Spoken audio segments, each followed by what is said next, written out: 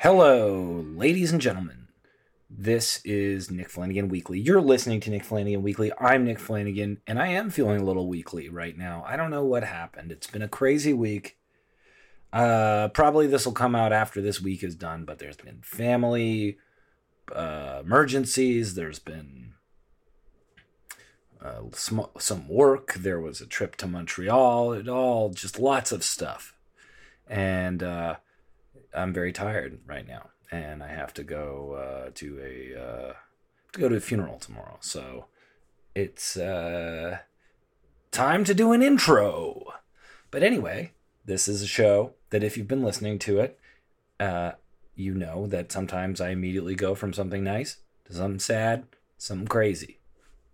That's just how it works. So yeah, I'm going to talk about funeral. I'm going to vaguely mention a funeral, and then I'm going to talk about Dolomite Is My Name, starring Rudy Ray Moore. Starring Eddie Murphy as Rudy Ray Moore. And I'm going to talk about that with Chris Sandiford. He's my guest today. Thank you for listening to the show. I really appreciate it. If you want to support the podcast, definitely go to KOFI, that's ko-fi.com/Nick Flanagan. Throw me a buck or two, and you might be happy. I definitely will be. Anyway, I talked to Chris Sandiford, this great comedian and actor. He's been in the Fubar TV show, if you watch that on Vice. He's actually worked in video games on the voice and motion capture tip, and he's a hilarious comic. And he has a sketch group. He's just all over the place. And you know what? I'm crazy for the guy. I think he's just great. So he's a big movie buff. I found out from his IMDb Pro biography that he went to film school. So I'm going to talk about that to him next time. And we talked about Dolomite Is My Name, which I had coincidentally, he suggested we talk about it, and I had watched it like a week before. I watched Dolomite Is My Name as soon as it came out. Starring Eddie Murphy, Wesley Snipes, Titus, directed by Craig Brewer, written by Scott Alexander and Larry Karaszewski. And let me tell you, this movie, look, I don't think it's the be-all and end-all of films. I just saw The Irishman, for God's sake. Possibly the be-all and end-all of films. But I just can't get over how happy I am that Rudy Ray Moore, this comedian I've been a fan of, I suppose. I have been a fan of him since I was a teenager. And someone told me about Dolomite, and then I tracked down most of his movies, if not all of his movies, watched them all. Didn't really get to listen to a ton of his records, but I knew he made these crazy looking party records. Just such an interesting, his influence on rap was humongous. Just a guy who was not appropriate to be in movies, who made himself be in movies. And just someone, there was something about 70s films where at the very least you could really tell that everybody was real. You can tell in 70s movies that everyone you're watching goes to the bathroom. You know what I'm saying? And Rudy Ray Moore is like an example of that. And he was so filthy. He was also, the fact he was telling street jokes and stories that the kind of would kind of be passed around, it was different. Richard Pryor kind of did that, but he elevated it. Rudy Ray Moore just kind of did it verbatim. And I think there's a lot of room for that kind of a storyteller in pop culture. And even though he was very much an ironic figure in a lot of ways, I mean, I never quite viewed him that way, just because I love insanity. I love going for it. And he had that in droves. And clearly Eddie Murphy recognized that, and he assembled this incredible cast. It should be a movie that, I don't know. It has a very paint by numbers kind of drifting plot, but there's depth to it and there's heart to it that I think at least makes it like a very pleasant film to come out this year. And that just made me so happy.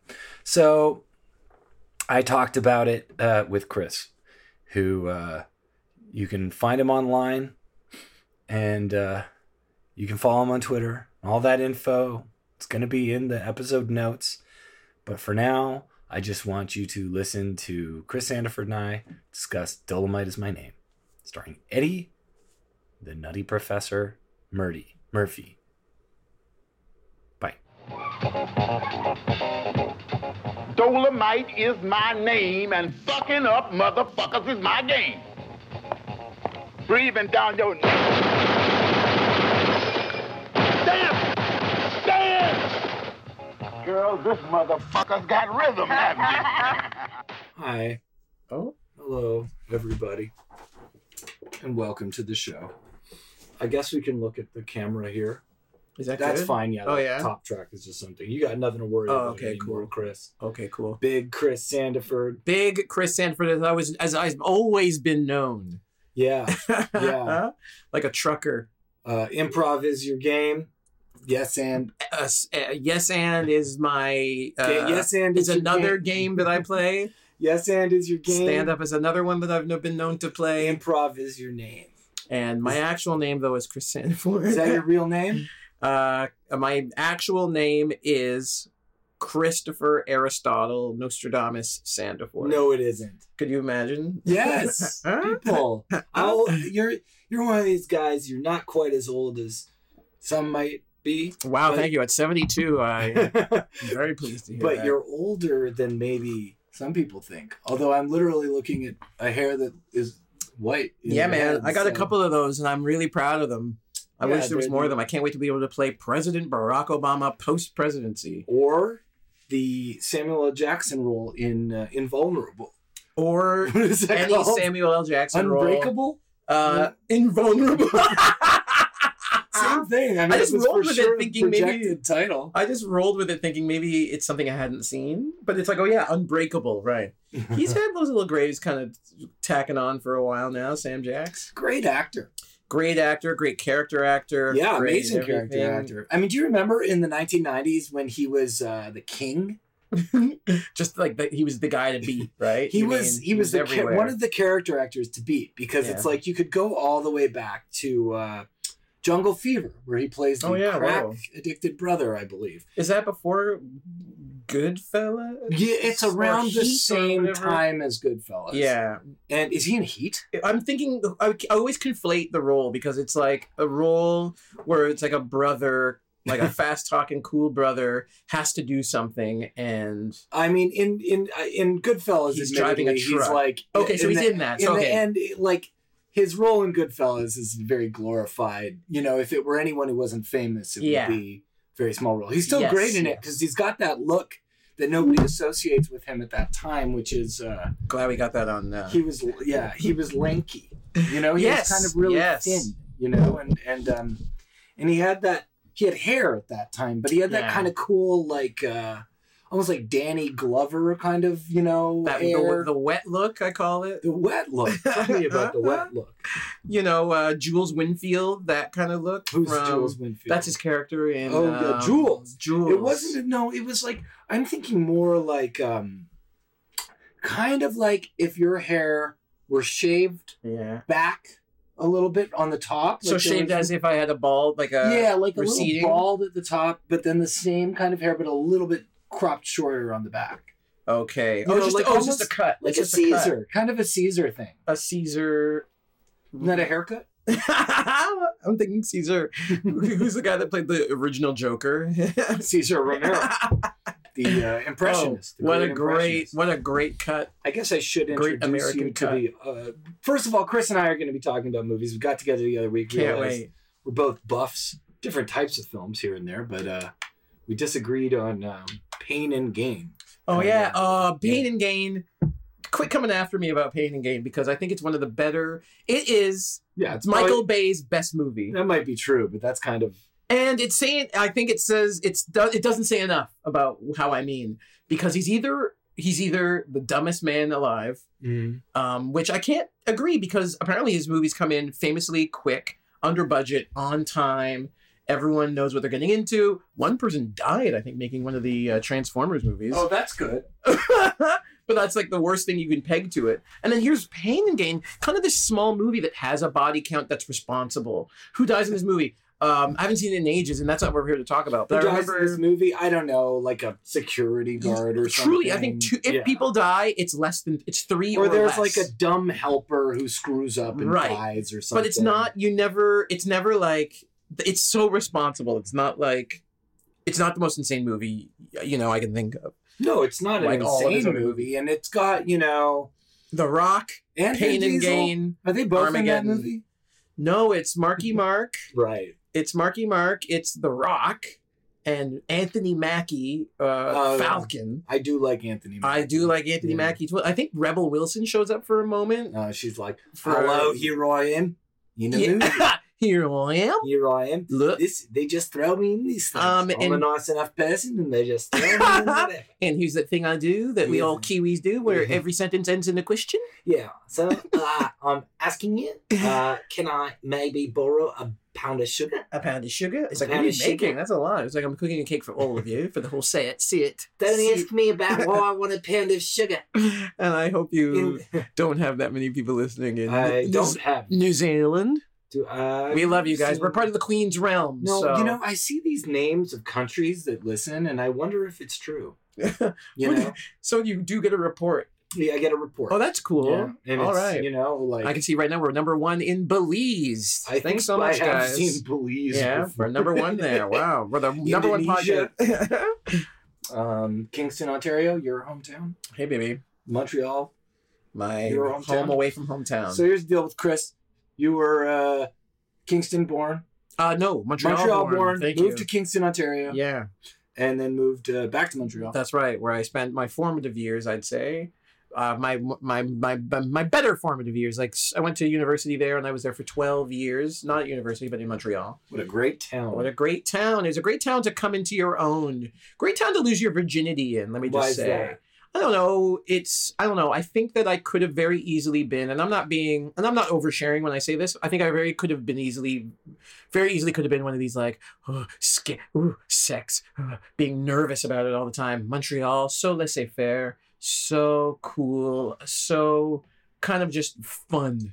So people were like, hey, hello. And there's I am the streetwalker of old Montreal, and you are invited to be my first virgin custom. Or did you ever have someone go, hello? I'm not interrupting. I'm a virgin too.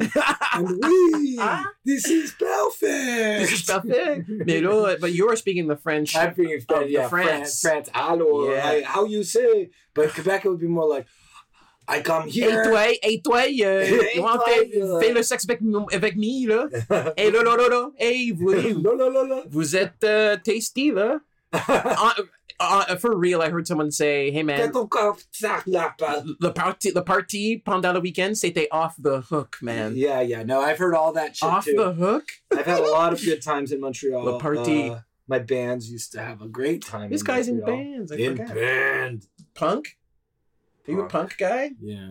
I see. That's Montreal for you. See, I think if I just one quick thing on Montreal, like a lot of people in Kingston, Ontario, when they were graduating high school, they were either going to Toronto or anywhere else, and just so few of them. I guess a lot of them did go to McGill, but like McGill people don't really get the experience of Montreal. Oh, do tell. McGill, of course, the world famous. The world famous Harvard of the North. Harvard of the North. And yet all the people I know that went to McGill, Are just they're just regular people. regular idiots. They're all idiots. There's no and McGill Lampoon that I know. There's no McGill Lampoon. Actually, I dated a few people from McGill. Does 22 Minutes have like those guys? Like, do you think they're in this hour as 22 Minutes? Canada's Saturday Night Live. Yeah. You think people are in the writers' room are like, those another McGill Lampooner. people. Yeah. Oh, another McGill. Yeah, whatever the thing The would McGill big hole. be. Yeah, exactly. The poutines. Oh, you wrote for the poutine? But all that to say, I could have come here, and I think I would have been more boring. I think that's what I mean to say too. If I can qualify that other thing about being sex. No, it's just like I think I would have been more vanilla. Sex. The Abbott and Costello sex. I think it's easy to not Montreal. have sex in Toronto. It's very easy to not have sex in Toronto. Are you kidding me? Am I kidding? It's very easy to not have sex in Toronto. Whereas in Montreal, it's like truly, it's kind of like a thing that happens. whether or not you're looking for it, I find, not to say, and I'm so not uptight about anything in that arena. No, you've actually shocked me when we've delved into there. Oh yeah. Oh my Sounds God. like you've had all kinds of experiences. Oh man, I've had, you name it. I've had every kind of threesome. Wow. No, that's a lie. I've guy, had guy.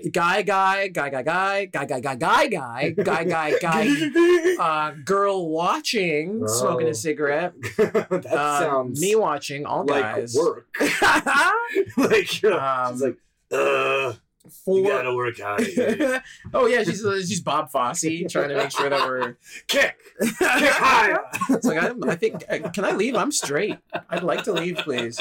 No, it's a great town, artist for art as well, and it's just we all fancied ourselves artists there, and very cheap to live in that regard. Starting like it's getting to be a bit nostalgic. For yes, you. it You is. feel that melancholic nostalgia. Well, no, I mean, look, I'm glad to be where I am now, figuratively and like locationally. You are a frequent worker here in Toronto's I'm a frequent worker. auditioning community. That's to me, that's the job. And you know? do a bunch of stand up too. I love stand up. And you have a sketch troupe. And I have a sketch troupe. We have a sketch duo. Less of that these days, which is sad to me, but only because we live in separate cities. We were just in New York actually doing sketch, which was a nice return. And we did like our first hour. That's a lie. Our third hour ever at Just for Laughs. Your first third hour. The first time we ever did our third hour was this summer at Just for Laughs. But all that to say, man, that's the job, man. Going to auditions, to me, I love it when people say, especially comedians, they're like, oh, I hate going to auditions. And then privately, I'm like, good, get out of my way. I like going to auditions, but I hear people say that all the time where they're like, oh, I hate going. But what's been going wrong? That I'm liking going to auditions, and yet you don't see me as the face of Smuckers. It's the...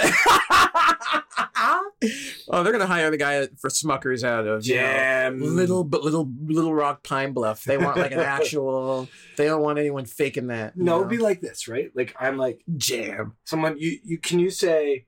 Hey, here's a peanut butter and jelly sandwich. Okay, that's the ad. That's the copy. All right, you got something lined up. I got something lined up. Here we go. And action. Hey, how about a peanut butter and jelly sandwich? Okay, thank you. It's not Smuckers. Oh, I see what you did there. It's the cop comes in and arrests you. I love those negative ad campaigns. They think they're so great. Those campaigns where it's like, oh, wait a minute, this isn't the product that we're advertising. I love those. Just because it's like, well, I know that your thing exists. Just tell me why. Wait a minute, this isn't the thing. Like, do you remember Mad Men where? Wait a minute, there are other options. It's like, yeah, that's fine. I do have an allegiance to Smuckers now that you mention it. And I also have an allegiance to this other brand name, which I'm going to mention now, Heinz tomato ketchup. Well, that's a big Heinz guy. A world held belief, I think, that like Heinz ketchup is like especially for burger, fries kind of things. For diner, fast food, for garbage food. And besides burger and fries, what is ketchup going on? In Chris Sandiford's world. I'm putting a dot, depending on the mood, I'll put a dot in the corner, a dot of Heinz tomato ketchup in the corner of a dish of mac and cheese. Yeah, people mess with that. Yeah, I won't smother it. As a kid, I used to really go nuts, but now that I've grown up and I'm refined and I've had all this sex, I'm putting a dot. To being in Montreal. I'm putting a dot. Thanks to being in Montreal, honestly. Which is not a huge ketchup city, ironically. I believe that. Yeah, I believe it's not a huge ketchup city. Poutine's not supposed to have ketchup, apparently. But that's the thing. I don't even like poutine. I'm one of these Canadians that doesn't like poutine. It is French disgusting. Canadian. It's insane. Poutine, more like disgusting. Thank you. Oh, wait a minute. This isn't poutine. It's disgusting. Well, they'll be like, hey, can you pass me that poutine? There you go. I got something. Here's a wedge of Gouda. Instead of this is way better. Honestly, smoked Gouda on like melted smoked Gouda sounds delicious on like a nice cut. A nice wedge of a fry. No, poutine in theory is nice. And I like bits of it. I like when someone has some and I have some of it. A whole dish of that. First of all, what is that? 1,900 calories for just, what is it? Gravy and potato, like French fry. Gravy, a meal potato, is not. And don't forget the squeaky cheese curd. The squeaky, and don't get me wrong, like I get it. I love the flavors. Do make In a sense. hot tin. And the hottest tin you've ever seen. Hottest That's tin. a hot tin, baby. I just don't get it. To me, a meal needs a protein. It needs a bit of protein, a bit of green, and a bit, potato on the side to make it fun. That's a Yeah. fun thing. To me, it's all icing and no cake. So what's a perfect Chris Sandifer meal? Oh my God. Let me take you through my breakfast. So I've been like gymming a lot. I'm trying to be like a fit person. Slim Jim. Trying to be a Slim Jim from the office. Right. And what I do is I try to keep my carbs to the top of the day, although I don't I still have my fun. I'll drink a beer and I blah, blah, blah. I have my fun. I'm living. Yeah, you got a lot of Montreal in you. Yeah, I'll tell you, Chris will suck down a couple I'll pints. suck down a couple pints. Chris will have sex with strangers. Chris will, It's called a one night stand. Those are fun. Chris We should will all go do them. to a church and just cuss light up a storm. candle. Okay, and that's a bit of a I different. didn't know what you were We going had to two say. different things there. But, cuss up a storm I'm a while real bad lighting a boy. candle for the dead. I'm a real bad boy. The reason I say that is because I've lit a candle in Montreal at the Oratoire. I was going to say, I've never Wonderful. set foot in there. It's nice. I've never set very foot in there. nice. Never climbed up the stairs of that place. But all that to say, my perfect meal is this breakfast. And here, this is going to sound quite boring, but I basically have this every single day for breakfast. It's 2 slices of Ezekiel bread, That's or good 3 bread. slices of Ezekiel bread, Good just because I bread. get that. I love that good bread. 3 soft-boiled eggs. Oh, a that's little a lot of bit of- soft-boiled eggs, 3 man. soft-boiled eggs is fine. The egg lobby, people are coming after eggs for the cholesterol or whatever. They're fine if you're doing everything else okay. I don't add salt. I'm doing pepper. I'm doing a peppermill pepper on those I love eggs. a pepper bun. So basically, and if I have bacon, I'll put some bacon. I'll have 2 strips of bacon. But if I don't, which is largely a lot of the time, because bacon is pricey, and I'm not the frugal isn't the word, but let's use it for now. Sounds like you're. I'm talked about frugal. this. I don't know if you're. It sounds like you're thrifty. I'm thrifty. But then it's like you're it's like, oh, now I have this money, so I'm gonna buy like bacon, the a $13 rug, bacon. you know, like a nice rug. That's true. I was in Athens, Greece, and I saw this great rug. See, that's what I'm saying. You're like 23 frugal, but you're like, no, I'm in Athens. Huh? What? It was €2,000 and just to ship. Oh God. Just to ship. I've never been to Athens, Greece. Oh, I'd love I to really go. believe that you Oh, were yeah. in Athens. I've never been to Athens, Greece. I'd love to go. You want to talk thrifty? I went to Athens. Oh yeah? No, On a budget?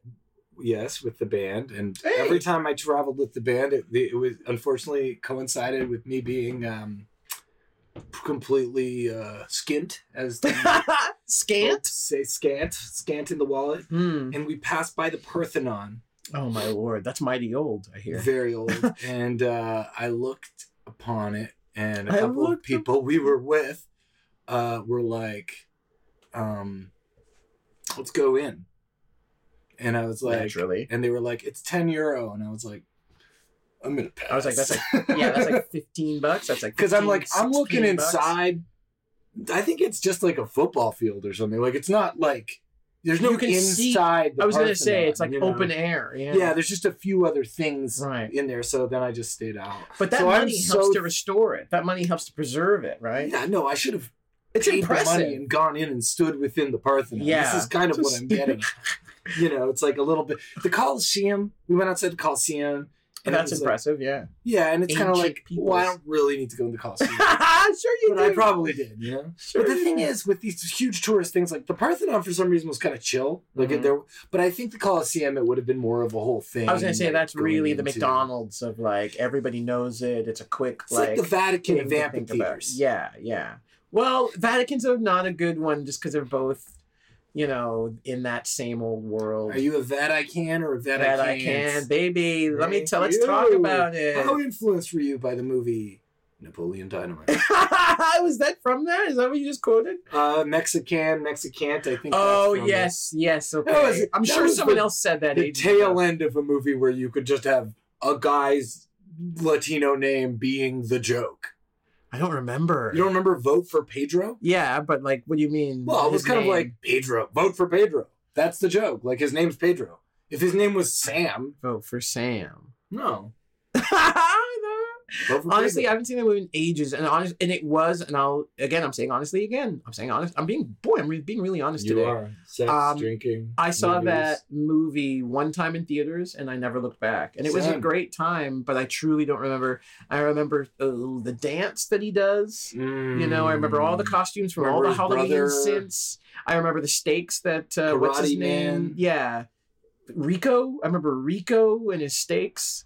And I remember, oh boy, you know, that's it. The suit, the crazy suit that he wore to the prom. You remember a lot of this movie. No, but just really Jared Hess.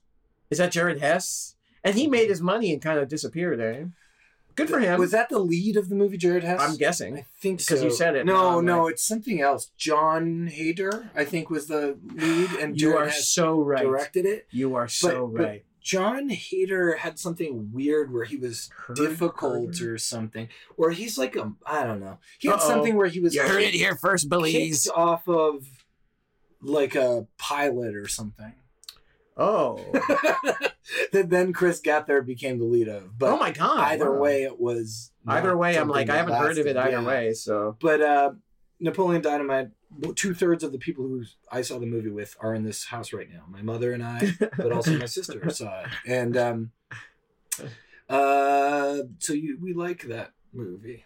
So Yeah, it was a positive for me. I just don't know why I never looked back. It just, right away I could tell I was watching something that was quite timely. Like, I'm not gonna, you know, I don't think I could sit down with anybody and be like, oh, remember the great time watching him do that. Yeah. I was like, no, I don't think whereas I have that with like Jurassic Park. I have memories of seeing that in the theater with my sister and being like, wow. I mean, Still the most blown away I'd ever been. I'm sorry to compare those two movies. No, I remember just like the movies that I was laughing at that time. Oh yeah, It just didn't stack up to, Anchorman, Wet Hot American Summer, Anchorman. Exactly. Even like The Other Guys, which I don't even The know. Other if Guys that is was good. on. Yeah, The Other Guys is really good. And well, it The Other holds up. Guys is a really good Not to say that combination of things, you know, because it's got some action stuff. Yeah. And it's got my favorite thing, which is when an action star like does a really good job in a comedy movie, you know. And Marky Mark, say what you will about hitting black people in the head with bricks as a teenager. Oh my God, is that a thing that has surfaced? Yeah, he did like 8 crimes. How dare you blindside me with this news? I have to read up on the news on the Twitter before I think get it on might here. have been an Asian man, actually. Oh, okay, well then I don't have an opinion about that. I'm not allowed. I'm not allowed. race. I said nothing because they came for the Asian man, and I said nothing because I was not an Asian man. Now, you And know, then they came say, for the- why does a black person have to talk about race? But why, as a black person, do you feel like you have to talk about race? Yeah, you know, because it's, you know, you want to help up, you want to lift up your community, and you want to be seen as a force of change and betterment for not just your community, but for everybody, for all, indeed all peoples. But at the same time, there is the fallacy of that is like, well, now I have to be an ambassador to the whole goddamned world who isn't part of my community. You know what I mean? You want to talk about a segue? Let's do it, baby. That guy just fell off a cliff. What fell off the cliff? The guy that invented Segway. He segued right well, off. We're gonna fall off a cliff right now. I was watching the Dolomite Is My Name Netflix. Let's do it. The Netflix what's it called, like behind the scene thing. It's 23 So it's minutes. on Netflix even. It's a Netflix show. Sorry, like, oh right, the link you sent It me. was on YouTube, but it was for that right. movie. By the way, this episode is actually supposed to be us primarily talking about Dolomite. Dolomite Is My Name. And in it, Keegan-Michael Key says something about the black experience, and he says people act like it's monolithic a lot of the time, but it's a mosaic. Oh, How do you pronounce that? and also, what's the difference? Monolithic. So, my interpretation of that is like people think if there's only one kind of unified front here that we're all supposed to be engaging with, when it's like the opposite. I don't know what the other word really means. Well, the opposite, mosaic just means it's actually like it's a mosaic. Yeah. Is that what he's saying? Yeah, A but I said mosaic? mosaic.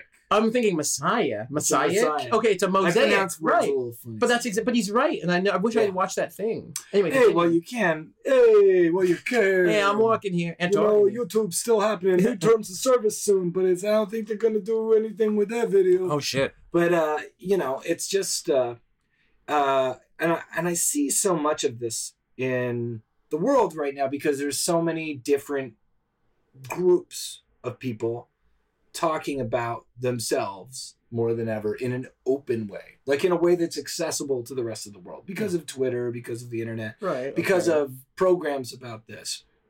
So there's a diversity within groups that are defined as being part of a diverse Right. Naturally. group of people, so it seems almost silly for people to get deep in sort of expecting anything of people of any predicting what people might be like based on race, And indeed, that is quite silly. sexuality, because your range of experience would be very different than, say, Idi Amin.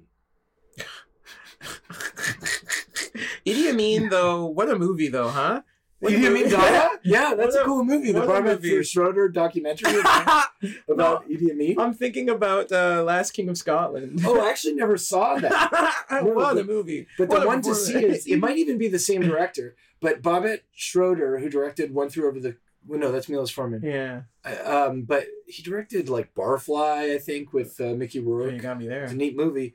And he directed a documentary on Idi Amin. Okay. Where he went to, was it Uganda? Yeah. And filmed Idi Amin. But Idi Amin had one condition, which was that he had final cut That's what he's good. of the entire That's documentary. insane. It is, because when you watch the final cut, Mhm. you're actually getting, in a way, the perfect sense of Idi Amin because it's what he wanted wants it to be. Yeah. And it's still kind of scary and weird. Oh, and, interesting. yeah, so... That's really funny. Why would you give that guy final? I mean, that's a good way. At least you in have order the to get footage. access to Yeah, it, yeah. because you're not going to... In the end, I think I would have just been like, all right, I'm going to I'd make my rather movie. give him final cut than be like... with him and he always doesn't know if you're on his side. Yeah, You fair know, I enough. think he was an unpredictable type. And then really the movie that you're making is just for you then. Well, then whoever it was, I forget the name of the guy. But yeah, what he sees is what is all he'll know. He's the only guy. It ends with him. Yeah. That's so funny. I didn't know that. And I mean, I guess I brought up that whole like point about race because I feel like, when we were talking about Napoleon Dynamite and stuff, even when you do a lot of jokes about pop culture, we talked about this when we were hanging out, like about movies and stuff. And I feel like people might lean into the idea of you being like a black nerd or something. That's certainly something. Blurred. That's something. word, That's right? certainly something that has that I've struggled with. There you go. Struggle is I a hit good a word. I hit a nerve. Struggle because on the one hand it's like, yeah, of course, I do embrace like a nerdiness thing, and then there's like a black thing, but then there is its own thing being a black nerd. There's that thing which is a completely other thing where I always resented that because it's and here we go. It isn't positive in my view. Urkel and Carlton and this kind of but there's like a new version of that. Right? There's like anime and that doesn't bode well with me. And I don't know the first thing about it. People talk to me. They're like, oh yeah, they assume I know. Not to say that it's negative. But this is what I mean more. It's like I don't know what the Ocarina of Time is. I had to look that up. It's a musical instrument, right? The Ocarina of Time. Well, the Ocarina of Time, I know. I had to look it up. Legend of Zelda. I didn't know that. And but you like video games. Do I? I like Sonic. We talked earlier. I like Sonic and I like Mario. And you like Lightning Force because it's one that I had when I was growing up. And does anyone else know that? Lightning Force. Lightning Force. Don't say it like that. Lightning Force. It was a great game. Way. It's like one of those great. It was top scroll. It was a top guy. Yeah, but like it was 1941. Side, and it was like, oh, it's awesome. But I mean, look, I own a Sega Genesis. I don't think that makes. As well. I don't think that makes me a gamer. Do you think I'm a gamer? Yeah. Do you think I'm a nerd? Yes. Do you think I'm cool? Yes. A lot of different things. I think you're funny. We contain multitudes. Cool. That's true, but that's true. But I mean, that's why it's a struggle because it's not necessarily one feeling about it all the time. And that's why I feel like bringing this kind of thing up. It is annoying to make people talk about race or culture or stuff when just like it's annoying to make people, but I'm not. But if we're friends and stuff, and it's not disrespectful or annoying, I think it's good to have these kind of conversations because you're just talking about who someone Who someone is. or how you feel about something. You know? And it's never also, to me, So self-conscious that I need to justify this with nobody. No one's criticizing. Well, wait for the comments. There are never any comments. Open it up, baby. Let those fly. Angelina, let them fly in. The only commenter.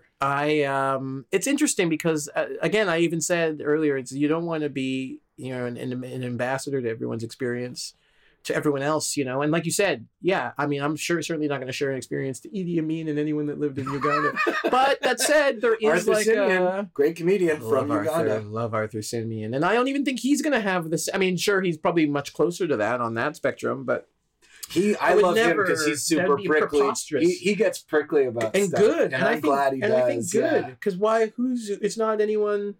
I hate it when people are like, oh, Trump the other day was like, hey, blacks for Trump. What do you guys prefer? Blacks for Trump or African Americans for Trump? Laughing the whole time. Like, because he's so giddy that he's got. And then, like, the swarm agrees that it should be blacks for Trump. I don't care. I truly don't care. But it's like, what? You have to be insane. As long as it's the number 4. As long as it has the number 4 instead of the word 4. I'm down. I'm down. Back to the streets. 3, 4. To me, you have to be insane to really kind of, as one person, treat a group of people as one entity that you only have to. I mean, Trump is a really extreme example, and I hate that I even had to bring it up there. But it just came up very recent. It happened like recently. He's worth. What do you guys prefer? About it. Hey, you'll all agree. You have groups, but you all agree. Come on, there's no difference. There's no nuance between the three. Between how many of you are here. Come on, what do you think? I mean, he is a uniter in a sense, in that yes. I think that the great uniter divider. I don't want to use the word great, but pejoratively, you can use the word great. The Great Depression. Okay. But he in a way, he unites. Ideally, he would unite people. I'm just trying to say, it's like, I know he's like nice to Jewish people, and his Jared Kushner is like his son-in-law, but like, he did say that thing about guys in small hats doing his accounting. Oh yeah, no, he's cartoonishly racist. Yeah, not like Rob Ford was. Exactly. I don't think he's like Hitler racist. I do think he's like He's the cartoon version where he's like, hey, you're a freaking, hey, I get you, hey, you love that, hey, you love chicken, you probably like chicken. He'd probably go like, well, Mike Tyson, great guy. Great black guy. One of the great black guys. One of the great black fighters. Probably framed. Yeah. Probably framed because possibly but who framed knows? Women. Individually, I think, and this is a thing with people who have who attack. What would you say? Like weaken systems and structure. It's like. They generally are good on an individual level with like all kinds of people. Oh yeah, I don't doubt it. There's no doubt in my mind that this man. I mean, look where he is. He's an international businessman, and he's his name used to mean Saudi something. Arabians. His name used to mean something. Yeah, I meant like black people and Jews couldn't rent from the buildings. And that's true. But simultaneously, he was always able to build. I mean, his name meant this great TV show that I actually like to watch. I like to watch it for about hotels, visiting New York and seeing the Trump International Hotel and Tower on the 59th Street. It's like Columbus Circle. Wow, that's so cool. Trump. It was like a cool brand for a while. It was like it had for people. There's no doubt in my mind. Era, it was like kind of there was a layer of irony when I was growing up, and especially during like maybe the first season of Celebrity Apprentice or something, it was kind of like funny, like this guy who has been bankrupt, who may not actually be in charge of any companies, and is just almost like a figurehead. Oh, I wasn't even like I wasn't that dialed in at all. He was just a celebrity to me. He was a celebrity rich guy to me, who, as far as I knew, was the richest person that but that's had like TV celebrity shows. Rich guys are all about making it seem like they have more money. And in my view, it's you got to be kind of nice to people to kind of get there, kind of. But maybe that's a naive. No, I think that you're onto something. But the question is, or affable, or it's like as long as you have to be nice to like other nice people, or not to people who are important to getting ahead, right? But then if I feel like he probably wasn't nice to like anyone else. I mean, he would Yeah, go yeah, bankrupt, yeah. and then people wouldn't 100%. get money, you know, 100%. But he'd definitely be in a room with you one-on-one and be like, "Hey, let's come on." He'd be cajoli, you know. And there's no doubt in my mind. I mean, my He's friend, gregarious and cajoling. this comedian Dave Hill, a friend of mine, like. Wow, you dropped that name so hard. It surprised Do you you didn't know break him? your phone. No, I don't. How's it a name drop if you don't know? That's my whole thing. Is I drop names of those who do not know. We'll be right back after this. More about Dave Hill coming up. But Dave Hill hates Trump, but he had to like punch something that I don't remember. It was like an apprentice app or something. He had to like punch it up, and you know he had this experience with Trump where Trump came into the recording studio. Oh, holy hell! And basically like chose Dave as like his guy, right? You know, who's gonna be. So I think he does that kind of. Yes, absolutely. Much like Jack Napier in Batman when he goes, "You're my guy." Yeah, well spotted actually. And like we know people like Jack this. Palance. We Jack know Napier was the Joker character. We know people. Oh yeah, that's right. Yeah, Napier. That's right. Yep. We know people like this. When I was even in my office days in Montreal, which were I only spent like 3.5 years in an office, it was like that. It was a very kind of like you made friends who right away were like, and if they were above you, they would like, you know, select lieutenants when the time came to select lieutenants. Oh, I remember like being 6 months in this one company, and my friend who I'd gone to film school with had already been there for a few years, and he'd already been promoted. And he was like, "Look, man, I'm looking for like," he didn't say it in this way, but literally he took me to a lunch and was like, "Look, I'm going to be made the head of the department. I want you to be one of my lieutenants." He didn't say the word lieutenant, but you know what I mean. It's like I want you to be one of two right hand guys. Yeah. To look after the rest, and I had to turn it down because I didn't think anyone had. I had been there so little time compared to a lot of the other guys and girls, because girls can work too in office places. It was awesome. Go-ed bathroom. But you know what I mean. Like to me, running companies and things like that is so, like, it wasn't inspiring. This was, I mean, I was editing pornography. This is a place where we edited pornography. And I didn't want to lead with it because I didn't want you to go off on. Did you work with Melissa? Yeah, Melissa. Don't tell me her last name. I don't know her last name. I know her last name too. Como. My band. Como. I think so. Yeah, Melissa Como. And Pizzagetti or something on. Yeah. Oh my God, that's right. That was me. I gave her because I used to bring pizza and spaghetti, and like, oh yeah.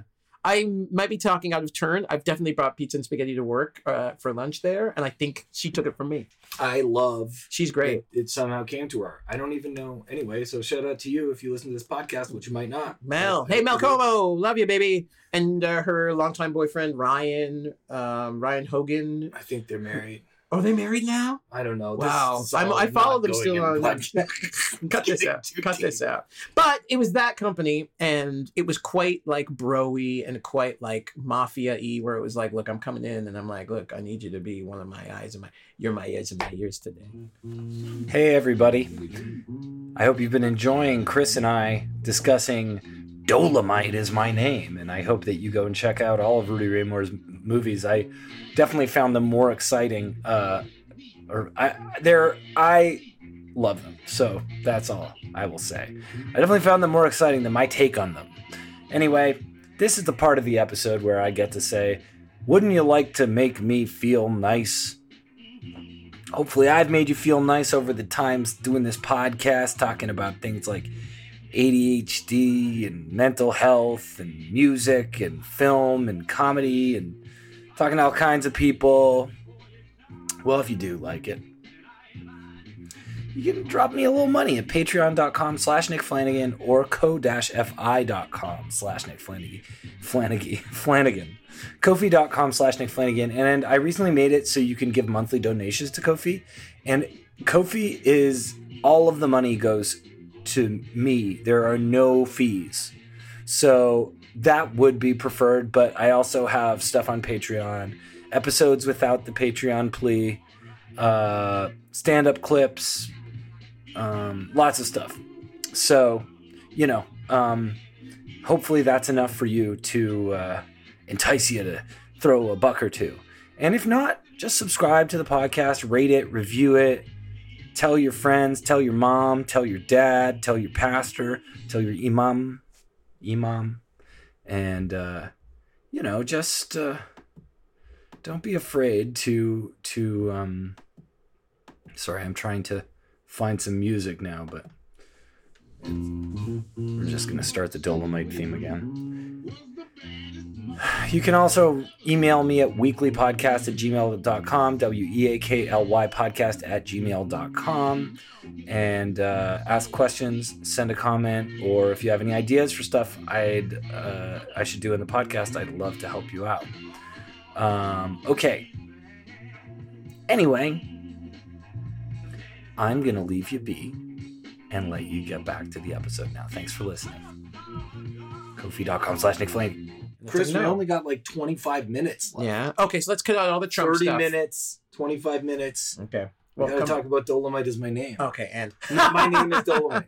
Dolomite is my name. Dolomite, what a great movie. Yeah.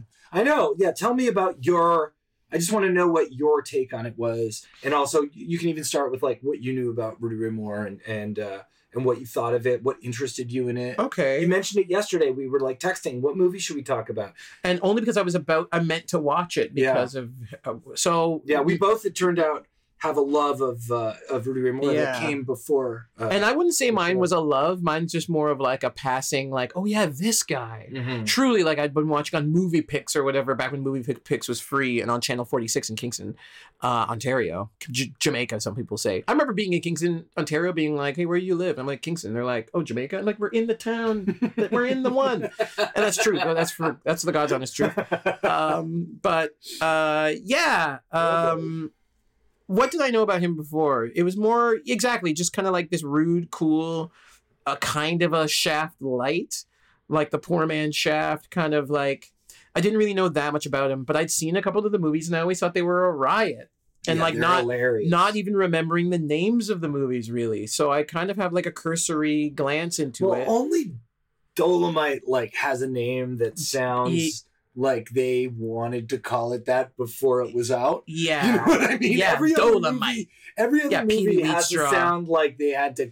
I mean, Yeah. Petey Wheatstraw has an amazing. So these are Rudy Ray Moore. For those who are not in the know, who have not seen Dolomite is My Name, which is a Netflix movie starring Eddie Murphy. In a Did great. he direct it as well? No. Do you remember who directed That's a it? white guy actually who Is it Brewer? Something Brewer? Yeah, Brewer, and Yeah, he's yeah. great. Actually, I don't mean to be like. Here's one thing I will say. I know you were kind of giving kind of a nice backstory there in terms of Rudy, but yeah, Rudy Ray Moore, this guy, kind of a not great comic, not great actor, made himself both. And really shoehorned his way into American history and African American folklore. And he was, I guess, a singer even before all of that. Just because he And wanted to be a was born star. in, like Mississippi, you know, Arkansas. probably Arkansas in the 30s or something. You know, and here's a guy who spent, you know, all of this time sort of not really breaking it. And then he wound up, I feel someone like Richard Pryor, and I'm sure a lot of other like African American comedians of Party Records and Red Fox and all these people.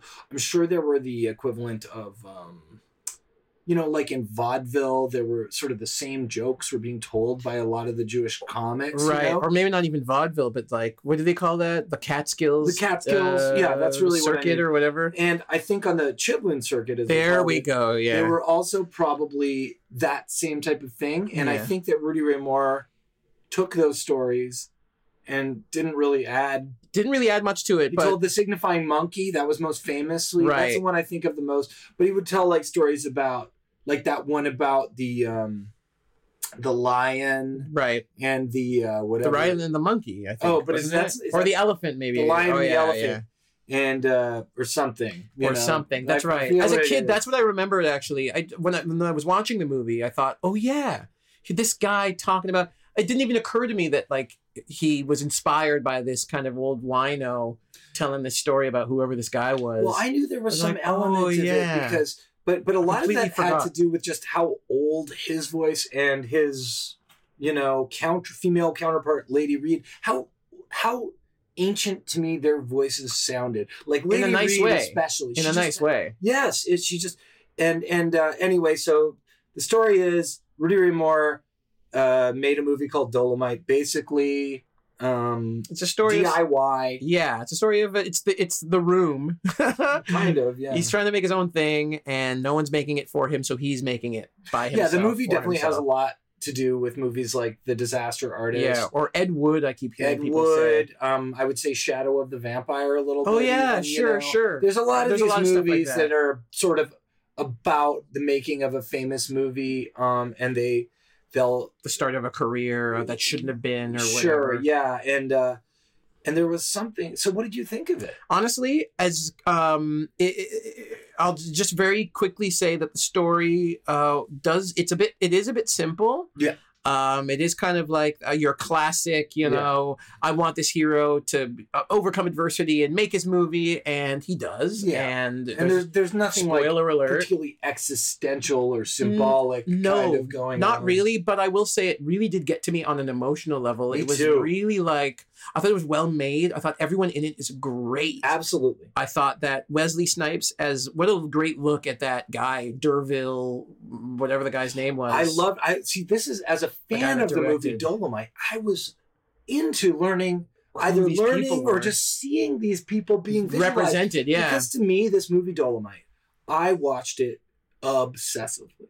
And not only did I watch it obsessively, I watched all of his movies, but I especially obsessively watched Dolomite because I thought that the parts that were funny and unintentionally funny, intentionally funny, they all bleed together. Okay. And this is my favorite kind of movie. It is, like The Room, just to interrupt, his movies are like, or maybe unlike The Room. No, I think it's unlike, but also like it. The parts that are unintentionally funny are very funny, like The Room. But the parts that are unintentionally funny are super funny because of how insane the sense of humor of this guy was. Wild, and the casting of it, was just so fascinating. And I'd never really thought about that. I never thought about it either. I'd never thought about.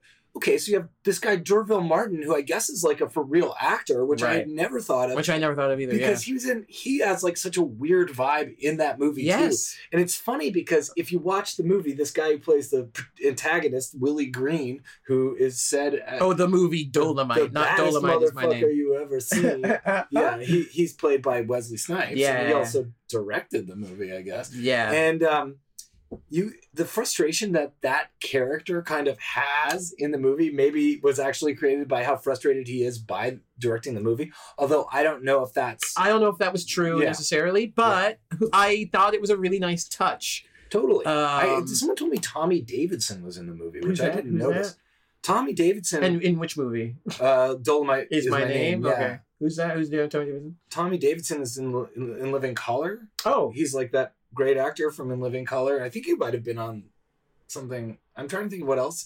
He's on In Living Color, definitely. Yeah, he's like the guy who was like skinny and wiry and like the chef. Who the hell would he have been in this? I don't know. Someone told me that he was in it, but I didn't confirm. So we don't waste air while we're just. But there are just an amazing amount of like really talented black actors, who are given. It's almost like the opposite of a paint by numbers comedy in a weird way, because it's not hilarious. No, it's actually quite touching. It's sad in a lot of ways. Eddie Murphy gives a really nice performance. The pathos is amazing. Like I want him again. It doesn't take away from. I mean, it's a simple story. Yeah, plain and simple. And I'm not. I think the movie knows that. And I don't know how much interest it would get from people who don't really follow Rudy Ray Moore. But like you said, you were talking to Rob, but he's a comic, so I mean, there is an element of that, right? And Rudy Ray, Eddie Murphy, in that behind the scenes thing says, and also on a Colbert appearance. Yes, I did my research. Yeah, you watch TV. I watched a couple of clips before I picked up my lady friend and drove her to work. We get it. You fuck. We get it. No, just because you have a lady friend, it doesn't. But it might. Mercy. We'll take a break. We'll be right. No, we'll keep going. But he says the fact that Rudy Ray Moore was a guerrilla filmmaker in a sense, was someone who willed his career into existence, was a big part of it, the DIY aspect, which is so interesting because and I was actually talking to this musician last week who was coming through town. We were talking about the Dolomite movie, and we were talking about Eddie Murphy, And he was saying, like, there was a period of time after Beverly Hills Cop 3 where suddenly critics were just, like, out to get Eddie Murphy. Right. And not just critics. It just seemed like he was doing bad movies. But was he doing the bad movies because they were the bad movies he wanted to make? You know, I always wondered that. I always wondered that. And Yeah. I love Eddie Murphy, and I don't mind telling you that, like, oh my God, Norbit. He's great. I will say, though, he's great in everything. He never to me feels like he's truly phoning it in. Like, no, I've never seen him do that. Meet Dave. Remember Meet Dave?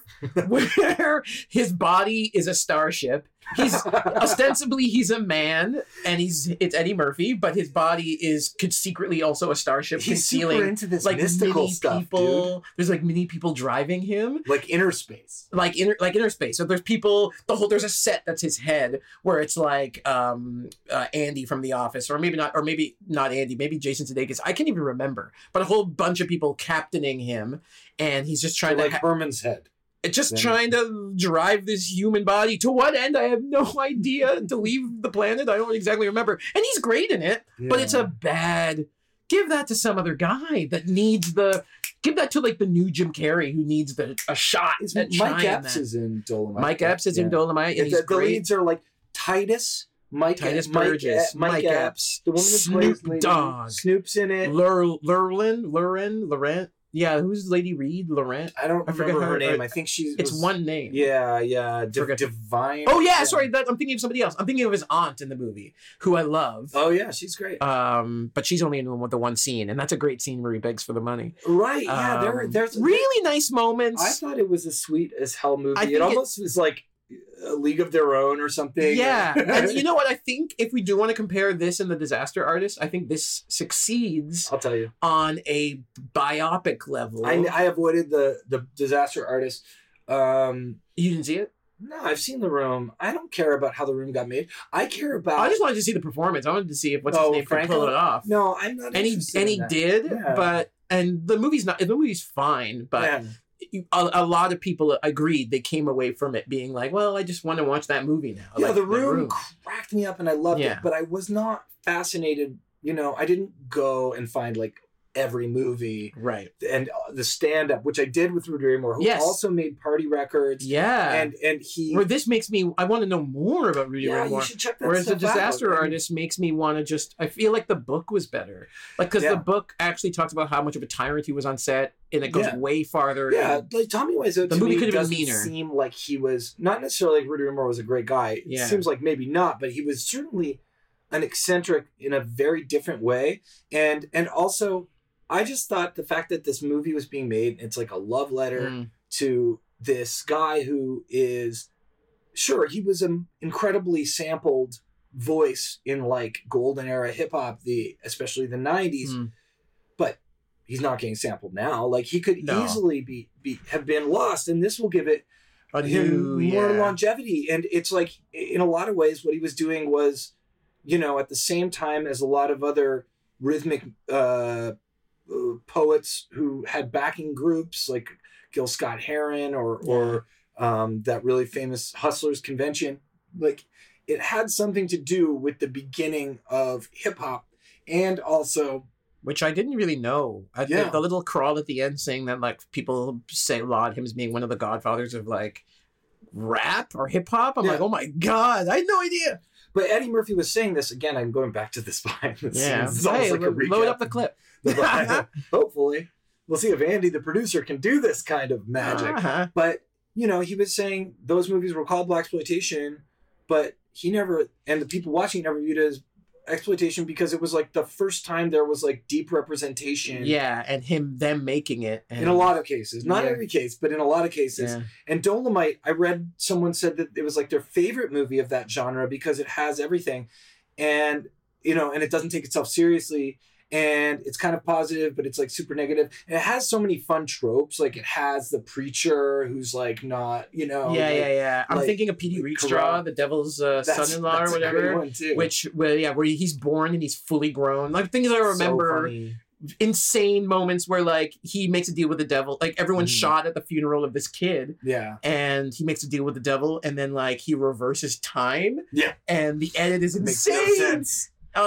really fun. I mean, I'm sorry to derail what you were saying about it, but only like I truly had I do have a love of that insanity in I movies. love it too. I love Russ Meyer. I've been thinking about it a lot lately because I love Russ Meyer, and what's funny is that there was a movie in the works that was along the lines of My Name is Dolemite, but it was about Dolemite is my name. I keep on and fucking up motherfuckers is my game, which is like why I wound up getting into him. Was when I was a teenager, some friend of mine who I thought was cool was like, have you heard of Dolemite? And I was like, no. He goes, well, Dolemite says Dolemite is my name and fucking up motherfuckers is my game. And I was like 13 and I was like, fucking up motherfuckers. My God.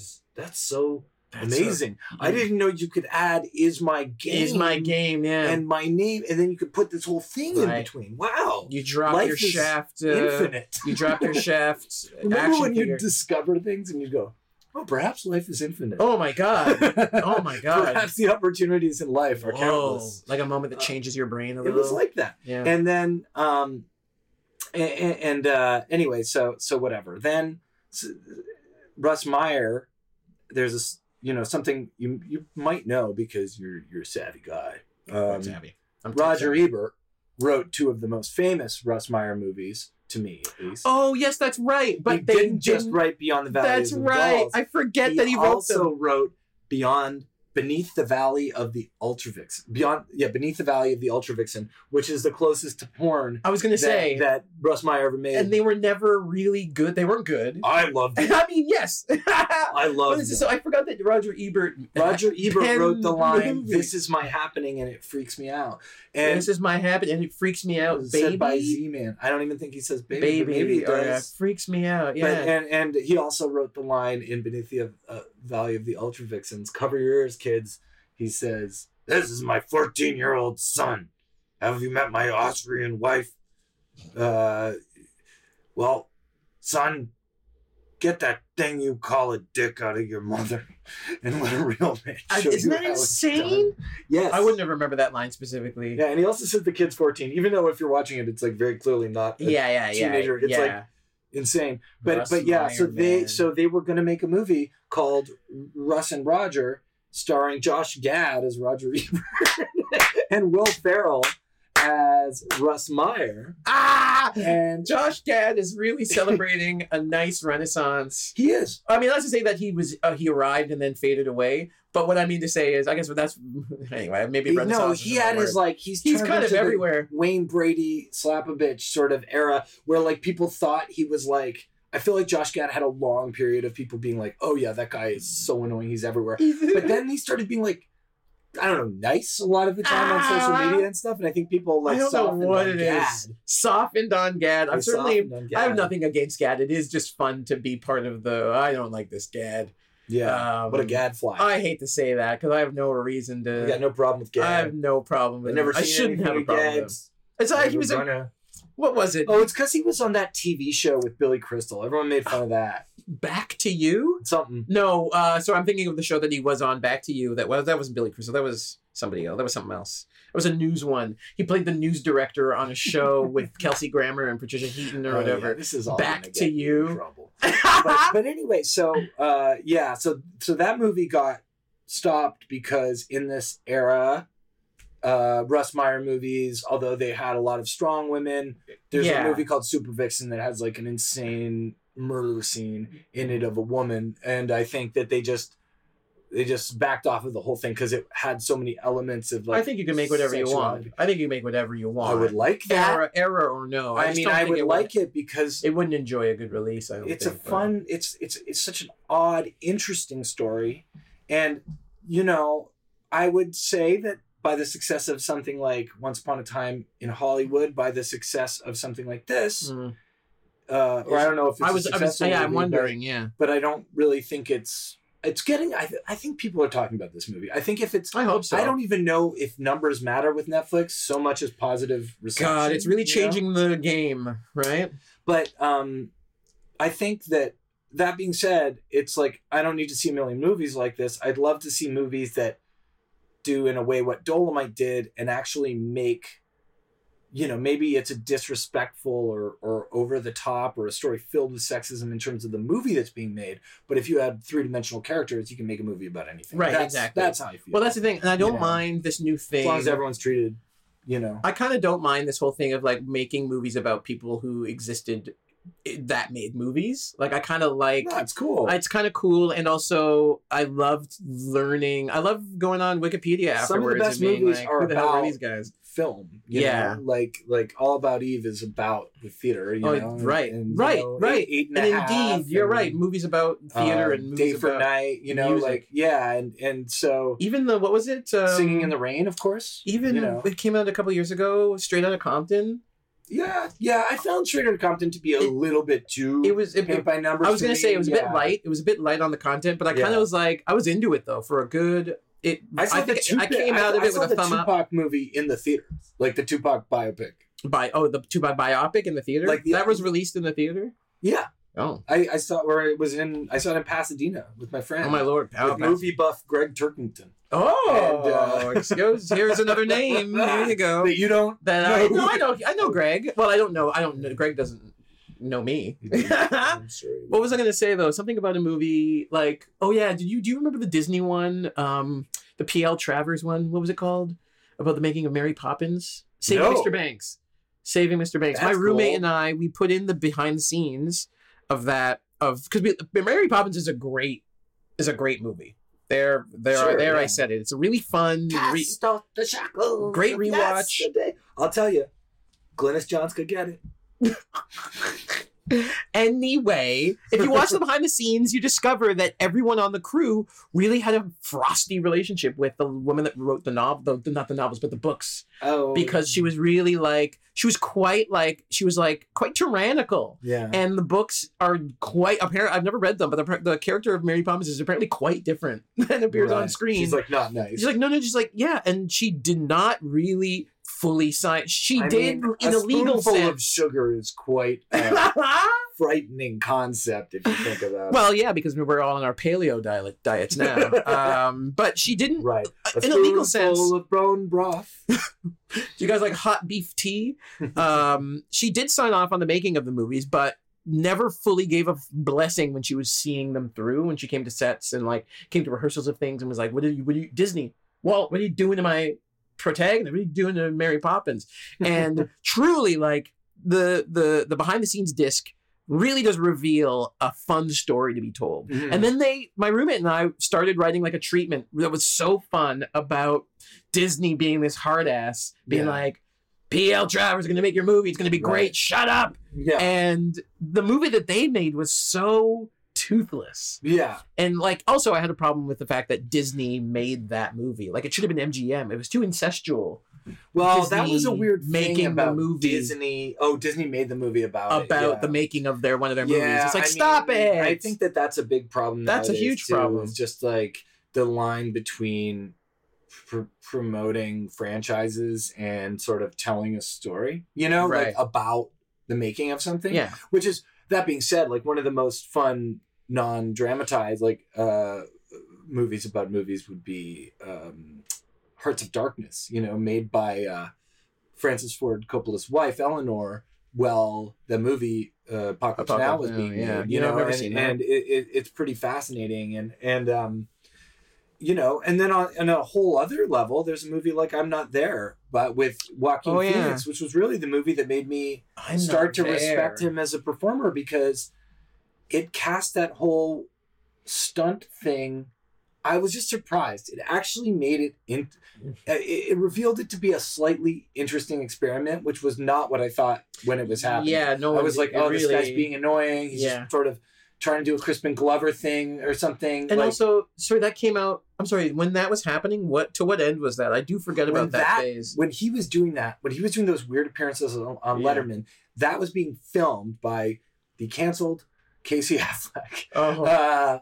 And then was being incorporated into a essentially fake documentary about Joaquin Phoenix. Having a mental breakdown. I don't remember what it was. So you're kind of watching a movie where you reality and fiction are being bent, and it's like not a perfect movie, but I was really surprised. That is surprising. The ambition. And then, you know, the only reason I thought Joker fully worked was because of him. Yeah. You know? I didn't see Joker. I haven't seen that yet. I can't believe I haven't seen that yet. Not to say that I'm like... A lot of people haven't. I don't... that Todd Phillips... Is it Todd Phillips? Yeah. It's a movie that succeeds in spite of the direction. Oh, yeah? Yeah, like he does so many dick Take moves. that, Todd! He has very little style. He's never had a ton of style. He just... has a really good eye for themes and a really good eye for... It's like so many people have eyes for themes. To me, that's like the one thing you got to have as a director. That's the one thing you got to have. I don't care about... it's you like let your actors act. And old it's like school Hangover. Like, those were movies about the vibe, you know? And the vibe was... What if 30 to 40-year-old men were acting like they were in Porky's? Right. Where high school students were played by 30 to 40 year olds. Like, anyway, it's so funny we're getting here from Dolomite. I've got to go. Yeah, let's get out of here. No, but I feel like we only touched on Dolomite. There might need to be a bonus. We'll do a bonus episode. I hope we can talk more about movies. This is fun. Yeah. We'll come back and we'll do another one. Now that we know that we're really uniquely good at getting off track, we'll do another one where we see something together, maybe. Maybe so. And then, we'll make it happen. So in the end, tell me your final take on Dolomite Is My Name, and then I'll tell you my final take. My final take on Dolomite Is My Name. What a nice entry for my man Eddie Murphy. He delivers a really nice. He does a really solid job making me feel for this person who otherwise I really kind of wrote off as kind of like this hack. A fun hack, don't get me wrong. Like, there's a lot of hacks out there that I really like, but this really kind of humanizes him. And I will also say one of the best moments in the movie for me, everything worked, but when Lady Reed at the end says, look, I have never seen a movie with me in it before, with anyone that looked like me on this screen. Thank you so much. That really landed for me. And I've heard that sentiment echoed a lot for, we're trying to be more inclusive, which is great because there are different types of people in the world. And, we're making movies that take place in the same world that we live in ostensibly. So why don't we have, diversity in terms of, people that come from different places, ages, whatever, sexuality, etc. But so that is a sentiment that is part of us. But I don't know, hearing her say that, it really rang true in that regard. Yeah, because they built a movie that was doing that on a meta level. Right, yeah. Because I feel like there kind of hasn't been a movie that has like it's a docudrama, but it's got a light tone to it. Right. And it's kind of honoring someone who is influential in his own way, but also acknowledging like the ridiculousness of it all. And so it was like a comedically talented, supremely comedically talented cast who are actually, it was more important that they were three-dimensional and that, they hit the heart of it. And by the way, the costumes were amazing. Yes, they were. They really nailed it. No, so it really touched on quite on an emotional level, it really is an enriching experience. I really liked it. So yeah, I would say I felt the same way. My heart warmed to see something that I grew up thinking was awesome. I was like, oh, all these people I really respect, like, also know its worth, Right. And then Eddie Murphy, I would say if you go in here expecting Eddie Murphy to come, like, to become out, he's playing everybody. He plays Lady Reed and Snoop Dogg. Because my friend had a problem with it in that sense. She said, oh, it's like he's Nutty Professor style. I was hoping it'd be like Beverly Hills Cop style. And it was like, it's kind of Nutty Professor style, I guess. Is it? Like, what does that even mean? He's a little chubby or whatever. But, is that it? But I just think it's a lot more like seeing... And Nutty Professor, I think, is a great movie. We should have talked about that a little bit more. I think the Nutty Professor, the remake, is even more prescient? I think given today's everyone's body image problem... I think that the 1997's Nutty Professor is even better than the freaking Jerry Lewis don't forget, it predicted Dave Chappelle being insensitive. Reggie Warrington! Yeah. Hey! I forgot he's in that movie. But yeah, so I was like, so pleasantly surprised by the film. I think that, if you don't know anything about Rudy Ray Moore and you don't really care about Eddie Murphy, which unfortunately is true about an entire generation.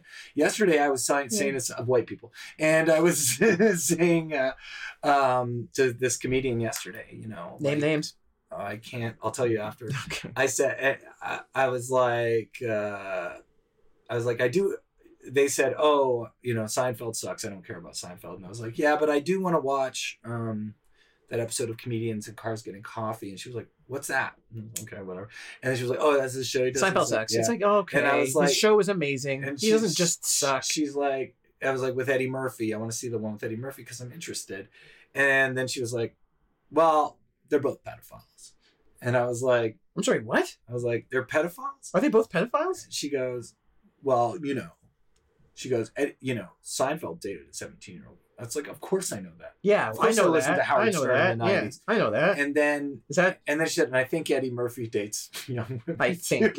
I love this. And I was like, okay, first of all, why is hyperbole at a rate where you can just call someone a pedophile when they're dating like a 17-year-old? Yeah, I'm not saying you should ever date a 17-year-old if you're 38. Please don't. I'm saying that. But it's just. I mean, that's why there are laws. It's just an exaggeration. That's all I'm saying. You're not labeling something correctly. You say he preys on teen girls. I'm right there with you. Yeah, fair enough. But fair enough. Then Eddie Murphy. Apparently, it's a loving relationship. And I was like, well, the only thing I knew about Eddie Murphy was that he was caught with like a transgender person, in his car like 15 years ago. I don't even know any scandally thing, and even if good for him. Yeah, well, the thing is, he's ahead of the curve. He's like, I don't care. Yeah, I mean, it's just that it's like I have no idea the story. It just made me feel weird. And what I'm trying to say is, if you're someone with like that level of an attitude towards the entire thing, you probably won't like it, Right. But you might deal with it okay. But if you, I don't know. There's just something so. I just love this. Fun I can't about enjoy. It. I love that it exists. Yeah. I love that it's one of his better movies that he's in. Of late, certainly. I mean, it's not Beverly Hills Cop. It's a different type of thing, but and also Beverly Hills Cop. I mean, no, those movies haven't aged amazingly. Yeah. And this one, I think I just always like it when someone does something about a subject that's close to their heart. And is this close to him? Is that? Oh yeah, if you watch all the interviews, yeah. I mean, okay. Absolutely. Okay. Yeah. I wouldn't have put it past him. He called Rudy Ray Moore an inspiration, probably. He did, but he also said he was a loser who refused to lose, and that I thought was a great way of putting it. All right, that's what I'm going to say about. That's where we're at. From a couple of losers who refuse to lose. Losers who refuse to lose. Use that promo code and get yourself 50% off a mattress at Endy or Casper or Lisa. Yes, I'm Dolan. I'm the one that killed Monday and whooped Tuesday and put Wednesday in the hospital. Called up Thursday to tell Friday not to bury Saturday on Sunday. Hey. Thank you to Andy Lloyd for producing this episode. And thank you to Chris Sandiford for coming to my house and talking about Dolomite Is My Name with me. And thank you, Netflix, for finally putting out some half-decent to great stuff this year. But I miss video stores. This is Nick Flanagan Weekly. I'm gonna see you very soon. I'm gonna record an episode right after I'm done this outro. So peace. Thanks for listening. Oh, man. Nick Flanagan Weekly. Oh, man. Nick Flanagan Weekly.